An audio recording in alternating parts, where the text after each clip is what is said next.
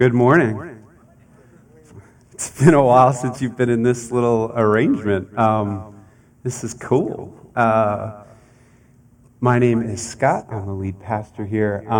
It is the 4th of July, and I felt like I did want to address that. I realize I don't know that I can remember a Sunday or a 4th of July that fell on a Sunday. And I was looking at my calendar, and I went like way back, and I was like, it's just like a weird thing. It's an interesting time to approach a holiday like 4th of July as an American, as a follower of Jesus in this time of reckoning. And so I just want to take like 3 minutes and just say, there was something that Pastor Rich Velotis, who's the pastor of New Life Fellowship Church in Queens, that we've just learned a lot from in terms of our discipleship content, in terms of our pursuit of multi-ethnic community. He put something really helpful up. He said, and of course he's using generalizations here, but he said there's kind of 4 types of Christians on a day like the 4th of July. One type wants to just celebrate America on a day like today, doesn't want to critically evaluate our history, wants to express pride and patriotism and honor what's good and great. Another type of Christian only wants to look at what's bad and what the ways in which America has not lived up to its ideals, is very critical of our nation. It's interesting. He puts a third category in there that I think is relevant to a community like ours, and he said is especially relevant or especially prominent in a church like theirs in a place like Queens, is he called it the grateful immigrant Christian, who has an experience of another nation and came here because of the promises and ideals, and has, by and large, a very positive view of our country. And there's a fourth type of Christian that he calls the apathetic Christian, who doesn't really think about these things, who doesn't think critically about what it means to be both an American and a follower of Jesus. And I love what he wrote as kind of a summary. He said this. He said, "I'd like to submit, and so would I, if I may borrow his words here, that on the 4th of July, and generally, we need non-dualistic Christians who are able to see both the gifts of American life and the deeply troubling legacy of American oppression. We must be able to say yes and no. By God's grace, the non-dualistic Christian is able to move beyond idolatry and anger. They're able to transcend fear and apathy. The non-dualistic Christian is one who is prepared to engage holidays like the 4th of July with moral and theological clarity. They are not bound, listen to this, by the forces that constrain us into taking sides." We should all say amen to that. In short, they're able to say things like, "Our country is not perfect, but I'm grateful for the good that has come forth." It's about, right? That's about as thoughtfully engaged with a day like this as I can imagine us being. And so if you would join me, I just want to pray into those things. Father, we do thank you. We do thank you for this nation and for the ideals of this nation, God, and the ways in which it has been a force for good in our own lives and around the world. At the same time, Lord, we want to, especially as your people who have a higher calling, who have a higher identity than that of American, we want to be able to say and grieve the fact that this nation has not lived up to its ideals in all times and always and for all peoples. And so, God, we lament that. We sit in the grief of a nation with the kind of history of racism and division and oppression that this one has. And yet, Lord, as your people, we also don't want to stand outside of that, Lord, because we repent for the ways in which, God, we participate in that. And so, Lord, give us hope, not in a nation, Lord, but hope in you, and then commit us to be people who, as our core identity as a church says, who would seek justice and mercy. Lord, who would participate in the best of what makes this nation worth celebrating, and participate both in prophetically calling it out and holding it to those standards, but also participating in making this a better union, as our forefathers said, Lord. God, not because of anything less than the fact that you have called us to be a distinct people in this world, and not just for one nation, but for all peoples, for all nations. And so, God, remind us on a day like today that as much as we celebrate the independence of a nation, there is a far greater freedom that we find joy in. There's a far, even as we were praying this morning before the gathering, Lord, that there is a far greater awe that we experience in the freedom and the independence that we have in you. And Lord, we long for a day when freedom would be fully experienced. That day when we see you face to face. That day when you come and you turn over all injustice. You make all things new. Lord, we long for that ultimate Independence Day.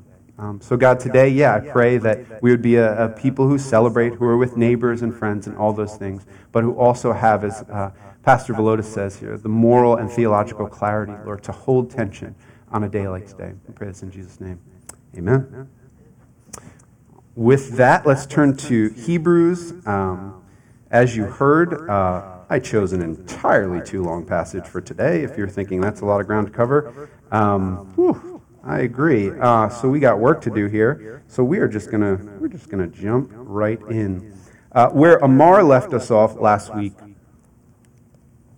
is really important to understand its connection, because probably some of the verses in this passage are familiar to you, whether you realize, if you're familiar with the Bible or if you've been around Christian things for any amount of time, are probably familiar to you, but maybe not within the context that they appear here. And so let me just read where Amar left us off last week and show you how it so naturally flows into chapter 11. I'm going to start at verse 35. The preacher, the pastor here, is saying to this group of weary Christians, this group of Christians that, as we've been saying from the beginning, seem to be ready to bail on their faith. He says the following: "Therefore do not throw away your confidence, which has a great reward. For you have need of endurance, so that when you have done the will of God, you may receive what is promised. For yet a little while, and the coming one will come and will not delay. But my righteous one shall live by faith, and if he shrinks back, my soul has no pleasure in him." Now listen to verse 39. "But we are not of those who shrink back and are destroyed, but of those who have faith and preserve their souls." We are of those who have faith and preserve their souls. And the natural question, or at least one of them, that arises from that statement is, well, what is faith? He's been talking a lot about faith throughout this letter. Now he's going to define that. And so two basic movements in this passage this morning. One is to define faith, define what we mean by faith, what faith is, and then what he's going to do in the rest of this chapter. Many of you will know this chapter, Hebrews 11, as maybe the Hall of Fame of faith, maybe the roll call of the faithful. It's known through various ways. But what he's going to do is he's going to tell us what faith is, and then he's going to use all of these Old Testament examples to say, this is what faith embodied looks like. This is what faith looks like in various circumstances of life and at various times in the history of the people of God. And so I want to spend a lot of our time on the first two verses of this chapter and make you a little nervous of how are we going to get through the last 14. Well, we're going to fly through them is what we're going to do. So listen to this. "Now faith is the assurance of things hoped for, the conviction of things not seen. For by it the people of old received their commendation." Now faith is the assurance of things hoped for, the conviction of things not seen. I want you to look at that yourself. I want your eyes on your Bible or on your phone. Hopefully your phone has a Bible on it. Yeah, there you go. And I just want you to look at those phrases. Do those phrases jump out at you like, oh, I get it? Assurance of things hoped for, the conviction of things not seen. To me, I kind of pause, like, what? Like, what is the assurance of things hoped? It seems like circular. It seems like weirdly circular. It's like the assurance, being absolutely sure of something that you hope for. It's like, well, which is it, right? Like, is it you're hoping for it, or is it like you're absolutely certain of it? There's a lot going on in the original language here, and this is one of those few times I want to pull out a little bit of the Greek language on you and suggest that this might not be the most helpful translation of some very complex wording that's going on here. If I were so bold as to suggest that I should be a Bible translator, which thankfully I'm not, but I've done enough work on this text, feel pretty good about what I'm about to say, I would prefer something like this. "Now faith is the substance of things hoped for. Now, if you're familiar with the old King James, that's what the King James translates. And this is one of those times the King James, way to go, gets it right. The substance of things hoped for. The word that's used there is a Greek word that speaks of the nature, the essence of something. You might remember way back in the first couple verses of Hebrews, it says that Jesus is the exact imprint of the nature of God. Of the nature of God. That word nature there, the essence of who God is, the substance of who He is, you see fully in Christ. Same word here. So interesting that they would call that assurance. It's the substance, it's the essence of things hoped for. And then the conviction is a pretty good word of things not seen. The word that's used there, it's actually a more popular word than that assurance word. The word conviction here, in every other place that it's used in the New Testament, means something like proof. Means evidence that's brought forward to prove something. And so if you're a writer in your Bible, which I give you full pastoral permission to do, I'm a big writer in my Bible, I would love for you to circle the word assurance and write somewhere substance. Above it, below it, in the margin. Then I would love for you to circle the word conviction, and I would love for you to put the word proof. Which isn't that much clearer, but let me just walk you through this. Here's what the writer of Hebrews is saying. And first, let me tell you what faith is not. Because this is a word that's thrown around a lot in culture and in Christian circles. Faith is not being really, really sure that things will work out the way that you want them to in your life. Right? This is one of the ways that we use faith. That if you just have faith, whatever bad circumstance you're going through will turn out all right. Now, there is an incredibly nuanced, beautiful, biblical version of that. But the definition of what good is has to be rooted here, not in what your definition of that thing working out is. But this is a very popular way to use faith, even in Christian circles. Faith is being really, really sure that your life is going to be comfortable, secure, prosperous because of God's goodness. And you bring God a little bit into it. That is far more connected to the faith of the health and wealth gospel than it is to the faith that Hebrews is talking about here. So it's not that. It's also not mere belief in a specific theological system. It's not mere mental assent to a statement of propositional truths about God, about the world, about human beings. This is, again, how a lot of us use faith, is, I'm a person of faith because I mentally assent. If you gave me a list of things, is Jesus God? Yes. Did God create the world? Yes. Are human beings sinful? Yes. That therefore I'm a person of faith. No, you have some beliefs, but you're actually not exercising biblical faith until those beliefs are put into some kind of action. What the author of Hebrews is going to define for us is the kinds of actions that make belief and mental assent to some propositional truths that make those into faith. And if that sounds a little edgy, because maybe you grew up and we said, no, faith isn't about works, faith isn't about deeds, listen to the letter that we just got through in James, where literally the author of James says, if you say you have faith, show me your faith by what you do, because that's what I'm going to do. I will show you my faith by what I do. I think that is lockstep with what the pastor, the preacher, is saying here, and frankly, lockstep with what the New Testament is saying. So it's not mere belief. Faith also is not a leap into the unknown. There's another way that we use faith. Is you're a person of faith because you believe crazy things on absolutely no evidence, and you grit your teeth your entire life, and regardless of your experience, you just continue saying, no, I believe all that stuff is true about God. That's where this word substance comes in. That faith has substance. It's substantive, to use a big word there. It has content to it. It has experience about it. Finally, faith is not mere sincere devotion. It's another way that we use this, especially in wider culture, is I'm a person of, right? I've had people say this to me. They find out I'm a pastor and they say, I am a person of faith also. And what's the appropriate question to that statement? Yeah, what kind of faith? Faith in what? And often what it is something very different. I'll put it that way. Something very different than, again, the biblical content of faith. This is why I think one of the dangers of this passage is oftentimes verse 1 is ripped out, put on signs at Home Goods, as though no matter what the faith is directed towards, that doesn't matter so long as there's a sincere devotion to those things. And so faith is the substance of things hoped for. So what do you hope for? If you really believe that those things, right, like the popular athletic chant right now, I believe that we will win. That's faith. Whoa. That's not faith as defined here.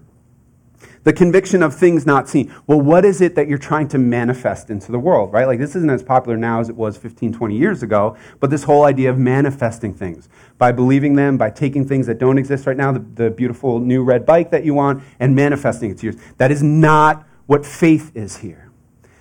There are very specific things because we've spent 5 months, y'all.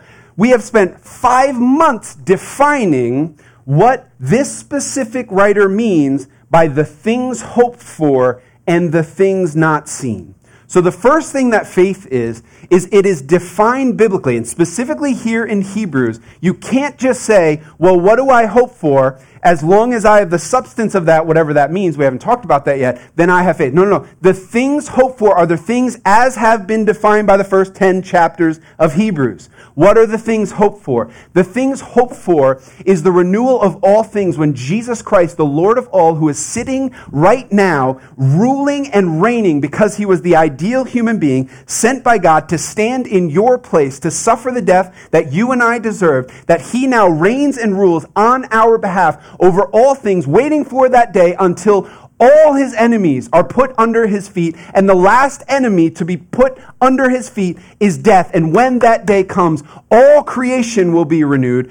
The dead will be risen and judged, and some to eternal life and some to eternal punishment. That is what we hope for. So what does it mean to say that faith is the substance of that? That faith is the essence of that. This is an experiential word. This is a word that speaks of the experience of the essence of something. What it's saying is that when faith is properly exercised, you begin to taste of that which you ultimately at a soul level hope for. In other words, faith is the means of activating what stands ahead of you in that future day. Relationship with Jesus, full sanctification, justice seen to the four ends of the earth. It's the beginning taste. It's to use Paul's language for this, it's the down payment of that. It's the trailer to the fuller movie that you're hoping to see and experience one day. It's saying that what faith does is it begins to give us the substance of what lies ahead of us. Do you see that?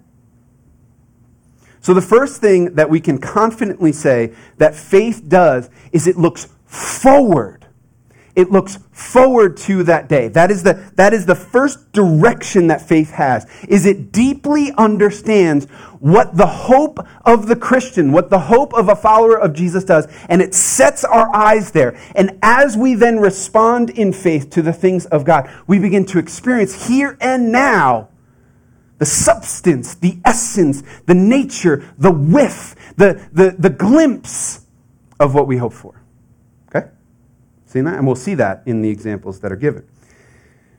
The conviction of things not seen. Now, what are things not seen? Is it the new red bike that you've been hoping for? No. The things not seen are all of this crazy stuff that we've been talking about what's going on in the realm that God rules over now, namely heaven itself, where his rule, well, he rules over both realms, but where his rule is completely uncontested is how I want you to think about heaven. And in heaven now, remember, Jesus, our high priest, our sacrifice, goes into the heavenly places with the sacrifice of his perfect life on our behalf, and now stands before the Father, is not only reigning and ruling over all things, but he stands as your priest, as your representative, as your go-between, as your mediator before God, and says, in the everyday circumstances of Rich's life, in the everyday circumstances of Michelle's life, God, would you be active and moving?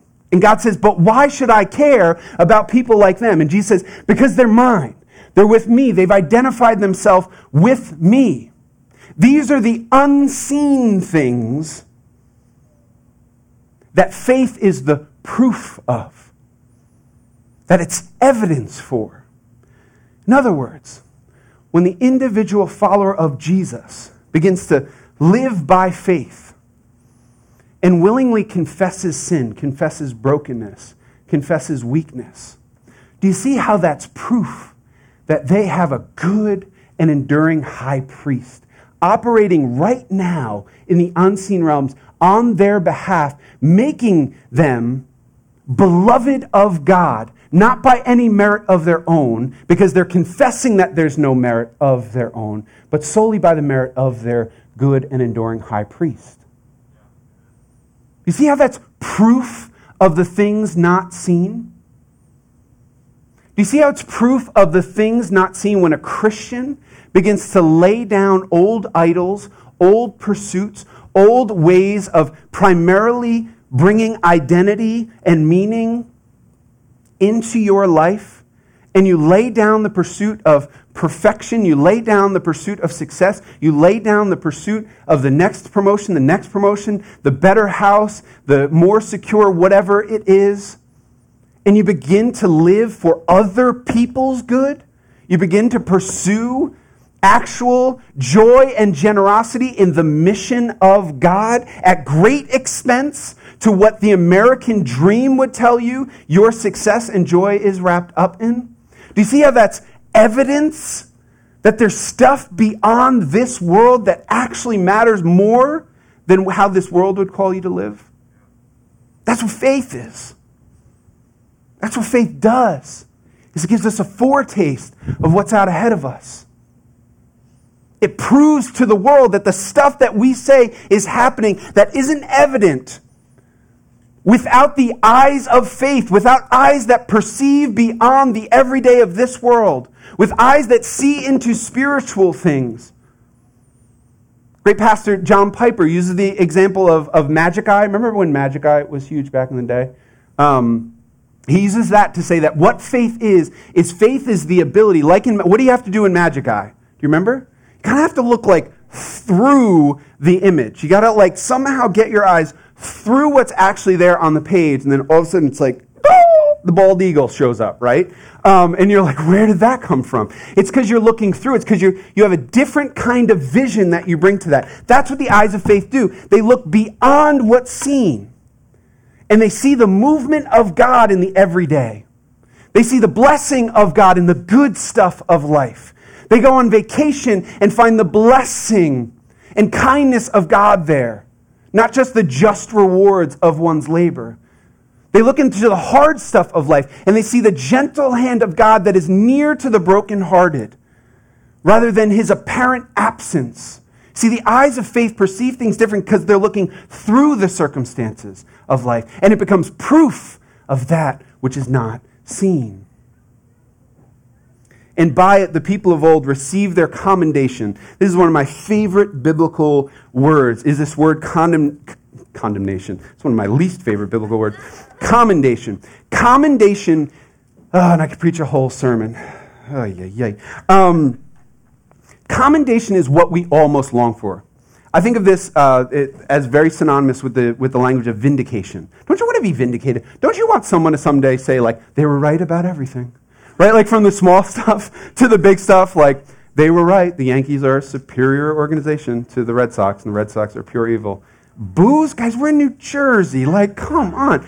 But, right, like, from the small, guys, that was the small stuff example, to the big stuff, right? Like, I wasn't crazy for believing that a man was dead, then wasn't dead anymore, and he's the Lord of the universe. What you long for one day. Now, the stuff that doesn't matter, that'll be burned away. The stuff that ultimately does matter, there is coming a day when God will ultimately vindicate this kind of life. We'll say those who lived by faith looked crazy to the eyes of the world. They weren't crazy all along. They got it right all along. That's commendation. That's soul-level vindication. And he says a life lived that way is moving towards, has a trajectory towards the commendation of God himself one day. But there's a trade-off, because in order to get that, you got to trade that for the commendation of this world, of our culture, of your friends, and sometimes of your close family members. Because it's so much easier to live for the commendation of now. But what Hebrews is longing to tell us is commendation now is a trajectory towards the opposite. It is a trajectory towards one day standing before that Lord of the universe and him saying, I never knew you, depart from me. And so it's trying to say to these early Christians going through impossible things, trying to say to some of you going through impossible things right now, don't trade it.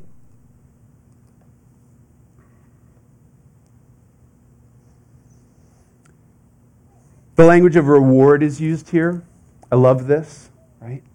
Like everything in life is about, is the cost worth the reward? And the author of Hebrews is unabashed in saying the reward is greater, though the cost now is high. And the cost of instead choosing reward now is so infinitely greater than you realize. And he's at pains to tell us that. So what does faith look like? By faith, we understand that the universe was created by the Word of God so that what is seen was not made out of things that are invisible. Basically, faith begins... By the way, we're going to go chronological here. That's what he's going to do in Hebrews 11. So he's starting right at creation. He's like, fundamentally, you got to believe that this world, that there are things beyond what we see. That the things that we see and touch is not all there is. That's foundational belief number one. That the things that we can see were created by things that we can't see. It all starts there. By faith, Abel, verse 4, offered to God a more acceptable sacrifice than Cain, though he was commended, through which he was commended as righteous, God commending him by accepting his gifts. And through his faith, though he died, he still speaks. Abel, pretty wild story. Abel of Cain and Abel. Abel's the brother who ends up being killed by Cain, his brother. We're not really told in that story why God accepts Abel's sacrifice and not Cain's, but the clear suggestion is that it's not just about the content of the sacrifice brought, it's the heart that brings that sacrifice. This is the clear teaching of Scripture all the way through. Like, what you bring doesn't matter as much as the way in which you bring it. And so there's something about the manner of life that Abel had that was pleasing to God. And what the author of Hebrews is doing here is he's reasoning out to say, if his worship was acceptable to God, then his life must have been in step with the things of God. That's why God accepted it. And he's saying, and though his brother killed him, he was the one who received commendation from God. This goes with the next one, an even weirder story. By faith, Enoch was taken up so that he should not see death. And he was not found because God had taken him. Now, before he was taken, he was commended as having pleased God. You know how many verses Enoch gets in the Bible? How many verses this story gets? 2. It's like Enoch lived. Enoch had a son. Enoch walked with God. God spared Enoch from death. Enoch was no more.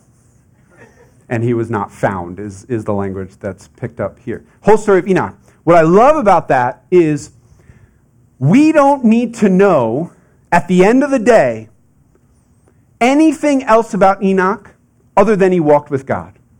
In all of the little mini episodes of his life, in all of the many seasons of life that he went through, at the end of the day, the only thing that matters about Enoch, cosmically, ultimately, I'll use a big word, eschatologically, and all the way to the end, is he walked with God.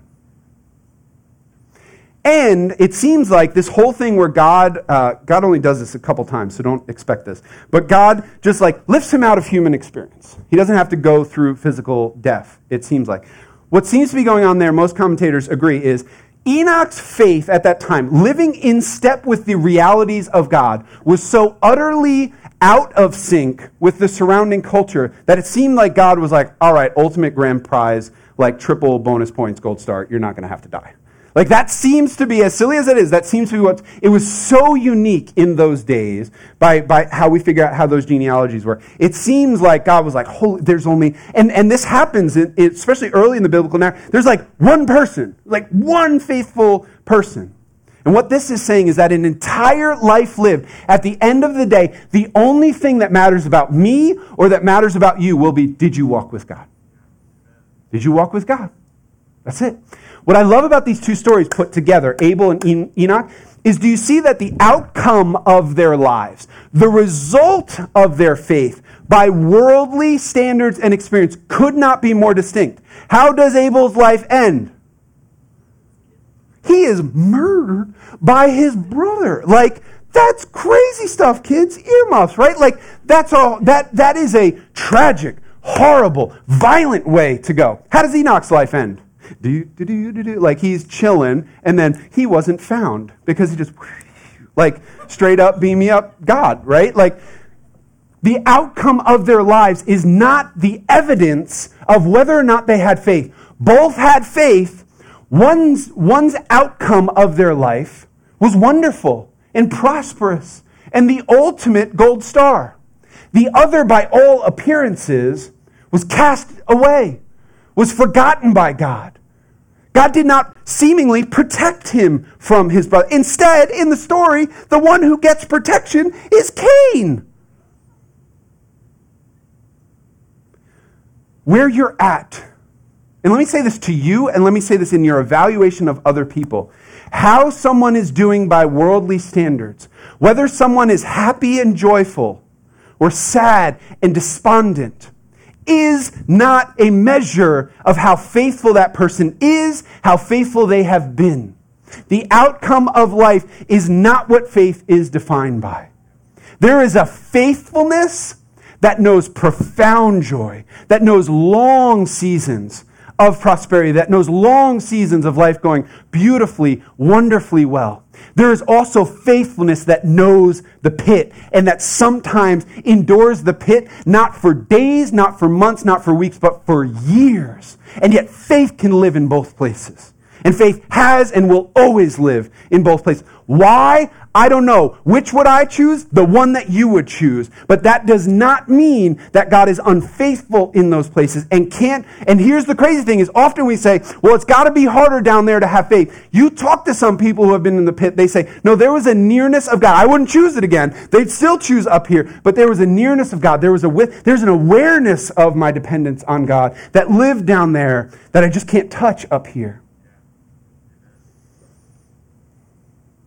Without faith, it is impossible to please God. I'm in verse 6. Without faith, it is impossible to please him. For whoever would draw near to God must believe that he exists and that he rewards those who seek him. Here's that reward thing. Essential to faith is, do you believe that ultimately God is a rewarder or that God is a punisher? Right? This says not only do you got to believe that God exists, that's where it starts, that God is. I love how he puts it there in whatever that is, verse 4. Now he says you got to believe that God is good. You got to believe that his intentions for you are ultimately cosmically good. That's essential. And this is what many of us will wrestle with for years of our lives. Is at the end of the day, you might believe that God is conceptually, hypothetically good. But is he going to be good to you? Is he going to reward you for the little mustard seed choices of faith that you make throughout your life? Or is he waiting for you to do more before he will give you anything of himself? Other crazy thing about this is it says, without faith, though, it's impossible to please him. Do you know what that means on the other side? This is something that Jen Wilkins says that I love. She says, the other side of this verse, though, is with faith, what? If it's impossible to please him without faith, with faith, what? It's possible. You can please the heart of the creator of the universe. He can go, look at them. He can go, look at my Dean. Look at what he's doing. He's choosing to live by faith. He's taking the hard way. He's giving of himself, confessing sin, repenting, forgiving. And it delights him. This is where the two come together. Because you want to please one that you believe is wholeheartedly for you. Right? Maybe you had a coach, maybe you had a teacher, maybe you had a parent who is so utterly and totally kind and good and gracious towards you that you knew that there was nothing better in life than bringing a smile to their face. Is that how you see and experience God? As the one who, when you please him, goes, about time. I'm supposed to be, balled over? It's been like 4 weeks. Oh, you prayed today. Wow. Good for... Or is he one who delights in little acts? Can you see a smile on God's face when he looks at you? That's what faith produces. We're just going to keep going. By faith, Noah, being warned by God concerning events as yet unseen. There's our word. In reverent fear, constructed an ark for the saving of his household. By this here's my least favorite word, condemned the world and became an heir of the righteousness that comes by faith. Crazy story, right? Noah, God shows up. God's like, it's going to be a great flood. Probably should build a boat. Probably should have a family in the boat. Noah's like, cool. And like months, years go by. My man is building a boat in the middle of the desert. Like, just think of, now some of you, what's the movie? There's a movie about this with Evan Almighty, right? Like, it does a pretty good job of depicting, like, this is not someone building a ship down at the dock. And you're like, how's it coming? And Noah's like, pretty well, can't wait for it to be seaworthy. No, this is insanity. This is like middle of, guys, I've never really been in like the plain states, but I've seen pictures. This is like being in the middle of Iowa or something, and you're building like this ocean liner. People are like, what are you doing? And you're like, just waiting for the water to come, right? It's crazy. Why does he do it? Because God told him to. Simple as that. Simple as that. It's one of the only stories in the entire scriptures where you get someone that God tells them to do something crazy and they don't argue. Noah's like, cool, I'm down. You say it, I'm doing it. And in so doing, it says he condemns the world. Because what we clearly get in that story is that everyone around him is saying exactly what you and I would say. Bro, what are you doing? Like, are you sure? Like, you sure you're good? You need to see somebody, you need to talk this out, maybe. See, he condemns the world because the voice of God is infinitely more important than the opinions of others. See how that only comes by faith? That's what faith produces. Is it produces evidence of the things not seen. You know what Noah's evidence? You know what he could point to at the end of his life if God was like, I don't know if you had faith. If you were Noah, what would you point to? I'd be like, bro, right? We should all have arcs in our lives that we can point to. Here's where this whole thing lands. If there is nothing about my life, if there is nothing about your life that makes absolutely no sense apart from the voice of God, then we should tremble a little bit. But one of the things that I want to say, I'm speeding a little bit to where I thought I would end. What I want to say to you, Jacob's Well, this morning, I'm your pastor. What I want to say to you is this is not, now some of you need to wake up. Need to wake up and say the voice of God is speaking into your life. You are not taking the preaching of the word. You are not taking engagement with the word seriously enough. It's been a long time since you've built an ark. It's been a long time since you've done anything in your life that makes absolutely no sense apart from your faith that Jesus Christ is who he said he was and is reigning and ruling now. There is very little evidence in your life that you are looking ahead to that which you hope for in the most ultimate sense, and that your life is arranged by that rather than arranged by maximizing current comfort and security. And if that's you, wake up. Here's the beautiful thing. You have a gracious Savior. You have a gracious high priest who doesn't tap his toe when we come back and we say, it's been, right? Like in the Catholic Church, they ask you, how long has it been since your last confession?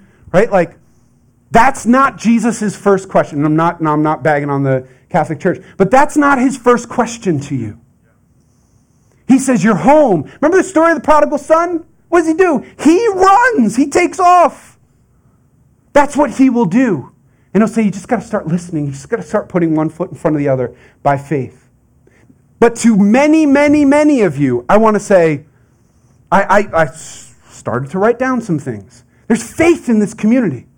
There's been faith this last year to endure what you've endured.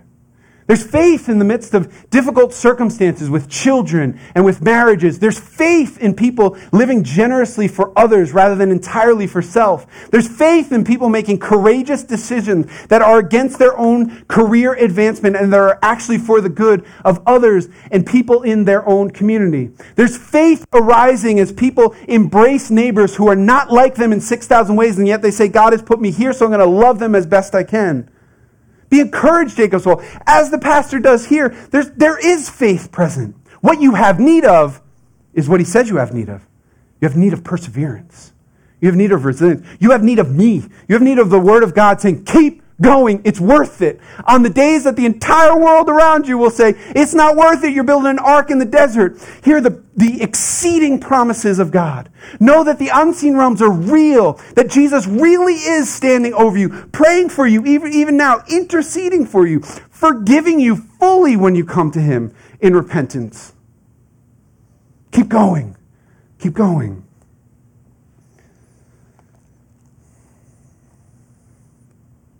Love this quote by a great Hebrew scholar. To live with the grain of God's promise is inevitably to live against the grain of the world as it is. It is to sing a song that won't harmonize with the present world's controlling melody, to the great annoyance of the rest of the choir. But it will prove to have been the right song, the song on which they depended in spite of their refusal to join it, and the only song that will endure. By faith, Abraham obeyed when he was called to go out to a place he was to receive as an inheritance. And he went out not knowing where he was going. By faith, he went to live in the land of promise as in a foreign land, living in tents with Isaac and Jacob, heirs with him of the same promise. For he was looking forward to the city that has foundations, whose designer and builder is God. By faith, Sarah herself received power to conceive, even when she was past the age, since she considered him faithful who had promised. Therefore, from one man, and him as good as dead, were born descendants as many as the stars of the heaven, and as many as the innumerable grains of sand by the seashore. These all died in faith, not having received the things promised. Do you hear that? The things promised are not this worldly things. The fact that you feel like life is not going the way that it should is a common experience of the faithful. But having seen them and greeted them from afar, what a beautiful image. And having acknowledged that they were strangers and exiles on the earth. Christians are always to be people who are not particularly comfortable in the systems of this world, who always feel just a little bit homesick and a little bit out of place. Even though we love and engage this world, with everything we got, it ain't home. That's how we live. For people who speak thus make it clear that they're seeking a homeland. If they had been thinking of that land from which they had gone out, they would have had opportunity to return. But as it is, they desire a better country. I love that on 4th of July. We have a better country than America, praise God, that we long for. That's a heavenly one. Therefore, God is not ashamed to be called their God, for he has prepared for them a city. Great African-American preacher, he died a couple of years ago, named James Earl Massey. He summarizes these verses about Abraham this way. He says, all the faithful are persons of their time, but stirred by the forward look. Love it. They're people of their time, but they're stirred by the forward look. They're seekers, impelled by what is yet to be, encouraged by what they anticipate. They all sense that the meaning of their days would be clarified in time and vindicated by God. True faith is characterized by a forward look and an openness to the pull of the future that God has planned. Let me just give you the best summary of this passage that I found, and it's very small on my phone. Faith is confidence. I just lost it. Faith is confidence that results in action, carried in a variety of situations by, I love this, ordinary people, in response to the unseen God and his promises and commands, with various earthly outcomes, but always the ultimate outcome of God's commendation and reward. Confidence that results in action, carried out in a variety of circumstances, by ordinary people, with a variety of earthly outcomes, but always ending with the commendation of God. I'll end by saying this. The temptation is always for faith to look inward, to say, do I have faith? Do I have faith? Am I a faithful person? But do you notice the direction of the vision of faith? It has two directions and neither of them are inward. One is forward to the things unseen. One is saying that I intend to live to get to that day. I intend to endure so that on that day I get my commendation. And that means often sacrificing my commendation today. The other thing that it does is it looks upward. It looks into the unseen. It looks to the high priest who is interceding now. Where it doesn't look is at oneself. Where it also doesn't look is around you at the present circumstances of your life. To say, am I a person of faith? Well, how's my life going? Well, life is hard. God must be mad. No. This passage could not more clearly say, do not evaluate even your own faithfulness by the measure of your present circumstances. You see, faith looks forward, faith looks upward, and in both directions, you know what it's ultimately looking at? Jesus. It's saying, Jesus stands before me. He is the one whose voice I most long to be commended by. And it looks upward and it says, Jesus, you are also my resource now to get there. You are also utterly and totally and completely committed to me getting there. So you've got to be my resource today. You've got to be my sufficiency today. You've got to be my courage today. You've got to be my forgiveness. You've got to be my cleansing. You've also got to be the voice of clarity that tells me, what do I do today? Right? Like so many of you, and maybe this is most hidden, so many of you are struggling with what is faith because you're just not listening to the voice of the one who defines what faith in your specific circumstances is. And if you would listen long enough, if you would believe that this message today, not my voice, but the voice of the scriptures through what I'm saying is actually Jesus saying, this is your opportunity to live by faith. I have a friend who you will hear from next week, Chris Radonovich, our director of care. And he is constantly, when you ask him why he's doing a thing, he says, look, at the end of the day, I'm doing it by faith. I love that. He said it 6,000 times to me, bro, you just got to do it by faith. He's very black and white. And so he'll often say to me, you got to do it. And why do you got to? Because you got to do it by faith. You got to do it with the provision that right now is available to you. You got to do it with prayer. You got to do it with the Spirit's presence. But you also got to do it believing that one day God will say, that wasn't crazy what you did, even though right now my own counsel, maybe the safe counsel of others around me says, no, that's crazy. That's too much. You don't want to do that. No, I want his voice. And so it's his resourcing now. It's his commendation out ahead of me that allows me to put one step in front of the other and say, no, I'm going to choose to do this by faith. And my prayer for you this week is that you will find the voice of Jesus so nagging in your life that you would say, this is one of those opportunities. Because here's what happened. Here's what happens. When you actually listen to his voice and say, I'm going to do this by faith. This seems crazy. This seems out of step with what I would naturally do. This seems out of step with what my coworkers would do, with my family members would do. But I really believe that it's what God has asked me to do. It's pretty clear in his word that this is what he expects of me. Here's what happens. It becomes the substance of what you hope for. You taste that commendation. You taste a well done, good and faithful servant. It becomes the proof, not only to a watching world, it becomes proof to yourself that, whoa, maybe Jesus is real. You ever had this experience? Eventually say you've walked with Jesus faithfully for any amount of time, you know exactly what I'm talking about. It was really hard, it was really scary, and then I did it, and it was like, oh my goodness, I could sense that Jesus was with me in it. And then I said, maybe I do believe this stuff. You ever had that moment? You do something by faith and you go, whoa, maybe I really believe that Jesus is risen and reigning and ruling even now. Faith is the substance of things hoped for, the proof of things not seen. May faith arise in this place. Let's pray. Father God, we thank you, Lord, that this is both simple and utterly and totally profound. But Lord, my biggest prayer for myself and for these for this family of God, for these dear brothers and sisters, Lord, speak to us. Show us where you are asking us to step out by faith. And Lord, when we do, I pray that it would be this. That it would be the substance. It would be the taste. It would be the glimpse of what we're longing for. That it would be the proof, even to our own hearts, that the unseen things are ultimate reality. Lord, even now as we receive communion, I pray that these things would begin to churn in us in the holiest kind of ways. I pray this in Jesus' name. Amen. Go ahead and share communion now.